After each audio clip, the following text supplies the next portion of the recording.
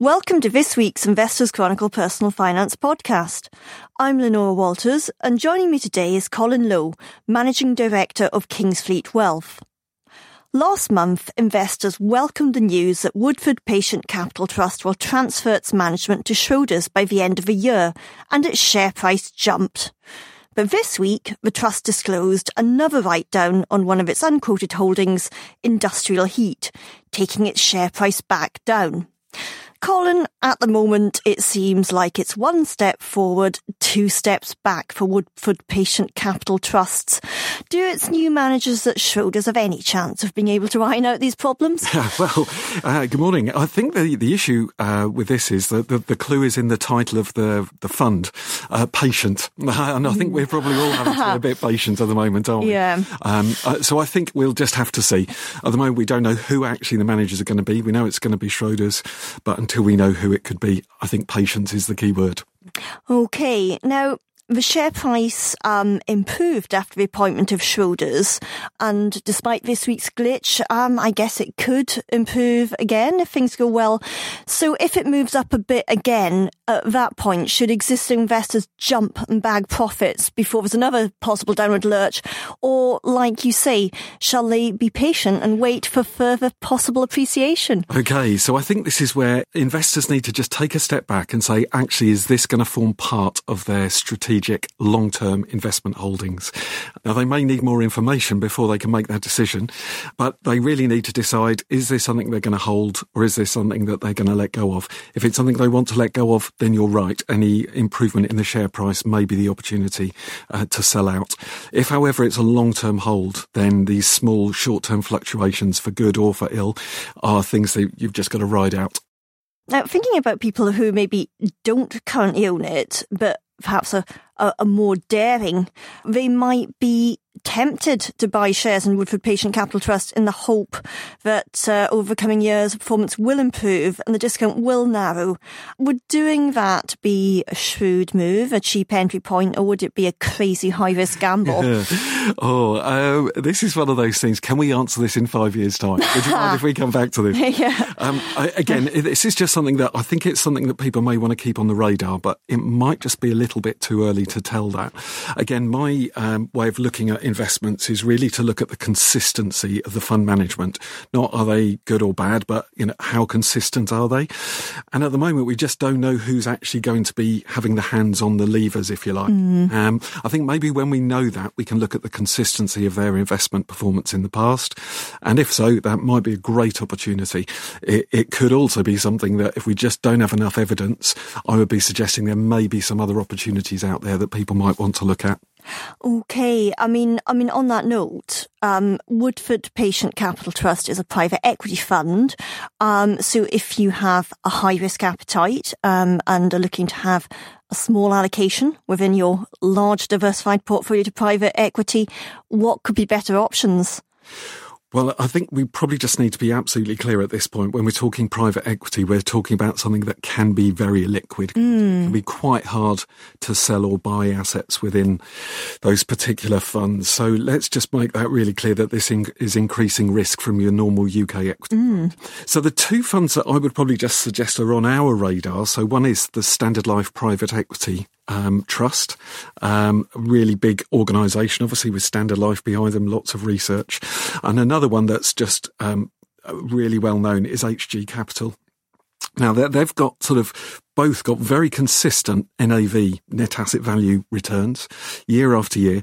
The interesting thing is that the HG Capital one has a very, very small discount, and the Standard Life one is over 20% at the time of discussing this. So you could say that one of them may have some of the gain built in, and the other one may be still yet to come, but they're both very consistent in terms of NAV returns over time. Okay. Now, you highlighted obviously consistency, but what other features and key attributes should you check before committing your money to a private equity fund? So again, I think the first thing is, again, I just want to be really clear on this, that this is something, Patient Capital is really the key word, or words, in this, because this is something that you need to be thinking of investing for some time. But if you're going to look back and see how that particular fund manager has performed, again, I think there are just three things, to misquote Tony Blair: consistency, consistency, and consistency, to look for, really.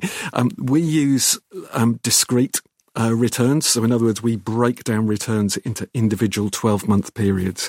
And that way we tend to eliminate luck, just having one really good outcome, and skill, which is about consistency. Now, that's the thing that we use. Other people might use other arrangements as well, but focus when you're looking at, particularly obviously as we often talk here about investment trusts and the benefits of those, focus on NAV rather than share price, because the NAV will tell you what's going on underneath and what the underlying holdings are delivering, rather than the flow of funds in or out of the actual investment itself. Okay.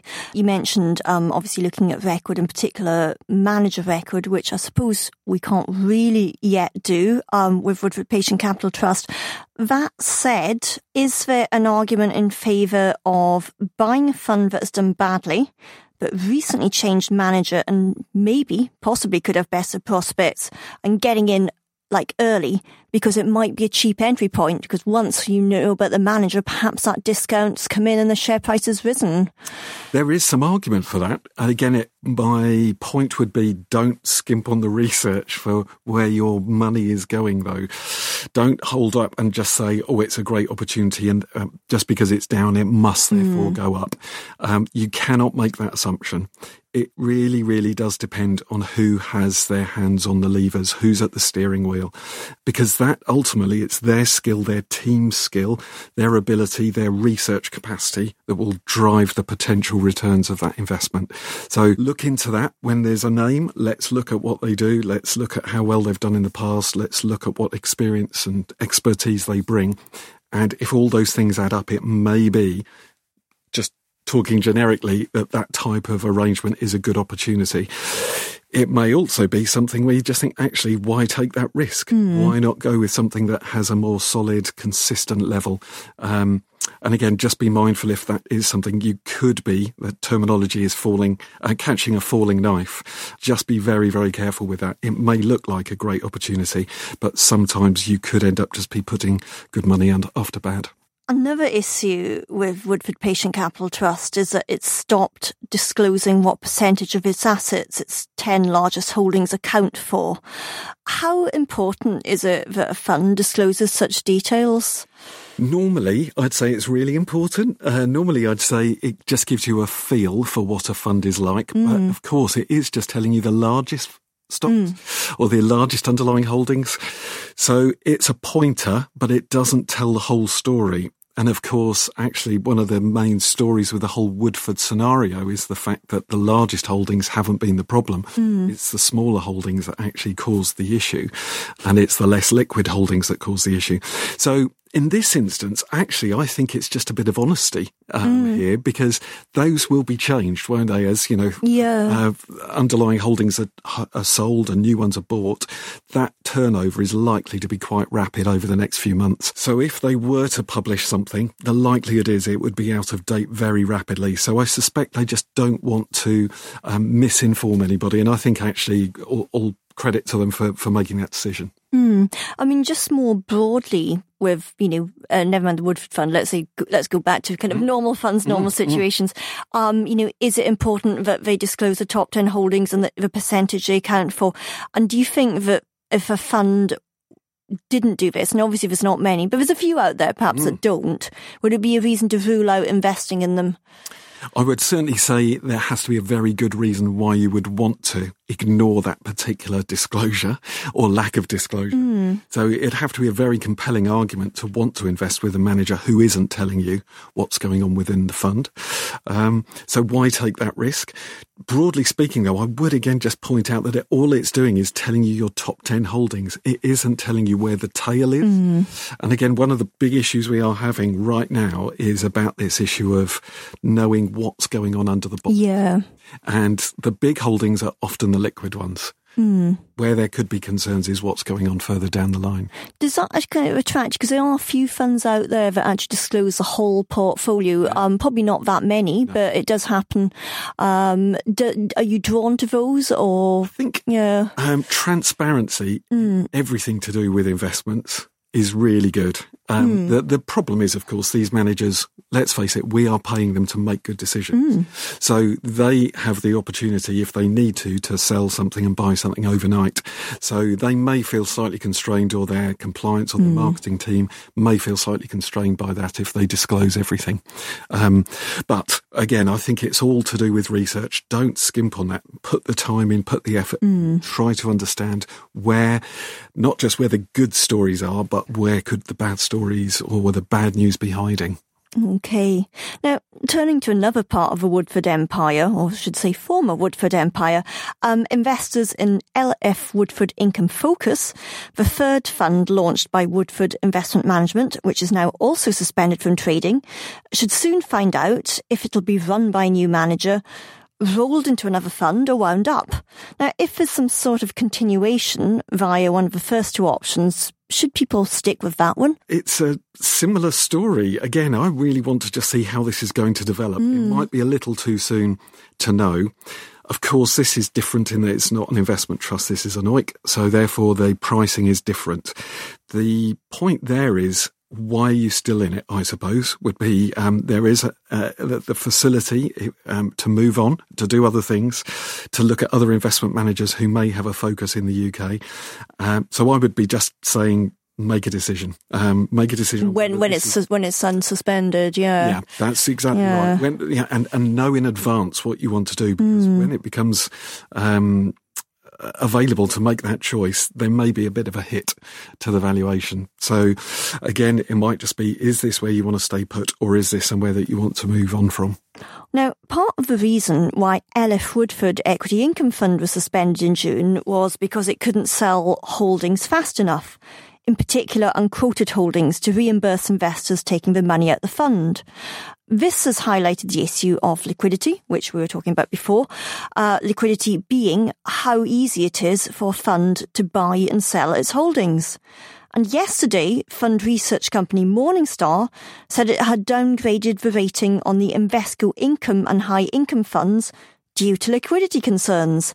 And the reasons Morningstar cited included the fact that at the end of September, these funds, which are really large funds of billions of pounds under management, had more than 30% of their assets in small and micro-cap companies. Colin, do you think Morningstar's concerns are warranted? I think they're right to disclose their concerns, because ultimately the purpose of having research companies is to do research. So if they stumble across something that they are concerned about, then I'm really pleased that they feel they can be frank and open about it and point out the issue and the concern that they have. I mean, these are huge funds, aren't they? I mean, one is 2.8 billion as far as I can see, and one is about 6 billion. Yeah. They're massive. So the this 30%, we're talking a lot of money, these. So, I mean, they may not be the concern that we've been referring to as far as Woodford's concerned, but I think we are right to be advised by Morningstar that people should just be mindful of what's going on underneath. I suppose listed smaller companies, right, they're less easy to buy and sell than larger listed companies, especially for big funds like Invesco High Income. That said, they aren't as liquid as unquoted companies, because ultimately you can sell them in the market for some sort of price. So is the situation with Invesco Income and High Income really as bad as that with LF Woodford Equity Income? You're quite right to point out that is different from private listed funds. You're absolutely right. And private equity arrangements, these are listed. So just because they're small doesn't make them bad. That's really, really important. We understand that. It's also fair to say that just because they're small doesn't mean to say that they can't be traded. So yes, you're quite right to point that out as well. I think probably Morningstar's point is just to be really transparent about that. Perhaps our perception is that equity income funds are big UK blue chip companies, and underneath that, whilst the majority is, and often the large top 10, certainly are. The tail could just be something that people aren't aware they're invested in. So if it just means transparency and clarity on what people are holding, that's a good thing. But yes, it is different. It is a different story. That said, what I'll pick up on there is maybe in the case of most UK equity income funds, would it be fair to say that they do focus on these kind of larger companies? Perhaps it's not usual to have these micro caps. Mark Barnett, the manager of his fund, is actually Neil Woodford protege, so perhaps he's doing a bit of Neil Woodford style. So would it be fair to project the situation going on at Invesco Income and High Income on the broad majority of UK equity income funds? They are different. You're quite right. Traditionally, and this perhaps is where we've ended up in this confusion, is traditionally equity income funds have just been large cap, blue chip, high yielding, well-known companies within those. And our concern that has arisen over the last year really is this barbell approach that seems to have worked its way into this sector, where there is that at one end and then the small capital growth aspect is coming from smaller companies, or has been hoped to come from smaller companies. Unfortunately, the Invesco Perpetual funds have just had 18 months, 2 years of really, really poor performance. And again, this is perhaps exposing that issue of when the tide's out, we can actually see what's going on underneath. Okay. I mean, on that note, all right, they had bad performance, and it's partly because of, how they're positioned. Invesco Income and High Income hold UK-listed companies that are exposed to the UK domestic economy. Now, these obviously aren't doing well at the moment, but if there is some sort of resolution to Brexit, whether Brexit is stopped or there's at least a Brexit of the deal, these companies could rally. So would there be an argument for positioning in funds that have these types of stocks with domestic exposure, because there might be a rally sometime in the not too distant future? Well, again, let's think about investing really is putting money away in a box and getting it 5 years later. So is there value in something, at least 5 years later, is there value in something that potentially could give us a really good return? And really the story here is about those that are sterling focused investments. So in other words, those that aren't bringing in money from overseas, those that are really UK based. And they've been, as we know, really badly hit over the last few years. So yeah, I think it's absolutely the right thing to do to say, let's diversify our UK investments so that they're not all in FTSE 100 companies that are relying on overseas earnings, that there are UK focused within our holdings. That's really, really important. And I think that can be done specifically with one individual fund, or find a fund that is, we use the phrase multi-cap, spread across all sorts of different holdings, big, medium, mid-cap, and smaller as well. Okay, and what would your suggestions be, let's say, on a multi-cap fund or a fund, let's say, perhaps just more focused on these domestics? Yeah, so I'll just very briefly mention three that we've used for quite a while that address those things. So one is the GLG Undervalued Assets, Man GLG Undervalued Assets, run by Henry Dixon. Very long-term, consistent returns there. A very boring fund is Aviva Investors UK Equity Income. If you're looking for a UK equity income fund, Chris Murphy's been running that fund for a long time. And then another fund that we've used, again, really consistent returns, is Lion Trust UK Ethical. Again, the ethical is a sort of an added bonus from our perspective. It's not the core thing is delivery of solid investment returns, and that's been great. But again, those three are very much UK focused, very much multi-cap, spread across different investment strata. So yeah, we like the way in which those work at the moment, but obviously always keep an eye on what's happening at any one point in time. Okay, I mean, those are some really good suggestions for getting exposure to these domestic shares that we've been discussing. That said, if you're already sitting in Invesco High Income and Invesco Income, and supposedly getting exposure via those funds, what should you do? I mean, they obviously have exposure to this potential, rally, but at the same time, we've just been discussing potential problems and concerns with these funds? Should you ditch them and perhaps go into the funds that you suggested or some other funds? Or some other funds, yeah. That's right. I want to broaden that out. I think I would be always asking not only about any investments that you or I or any other individual could move into, but I would always be asking myself, why am I in the fund that I'm in right now? And I would be asking that question about why people are still in Invesco Income and High Income at the moment. As I said, the track record really over the last 18 months, 2 years, really has been consistently underperforming its sector. It's actually, worth looking at how it's comparing against UK oil companies as well as UK equity income. I think it's actually in all companies. Yeah, because of a lower yield, Yeah, which again, it never used to be, but it is now. So all these things are going on, and it's just really underperforming from that perspective. So I would just say, why are you still in it? If you really do feel that Mark Barnett can turn that around, then fine, fantastic. But there may be other funds that have been, again, more consistent in how they've performed over recent years that may just give you the opportunity of still staying in the UK and still benefiting from any potential turnaround that we see in sterling strength.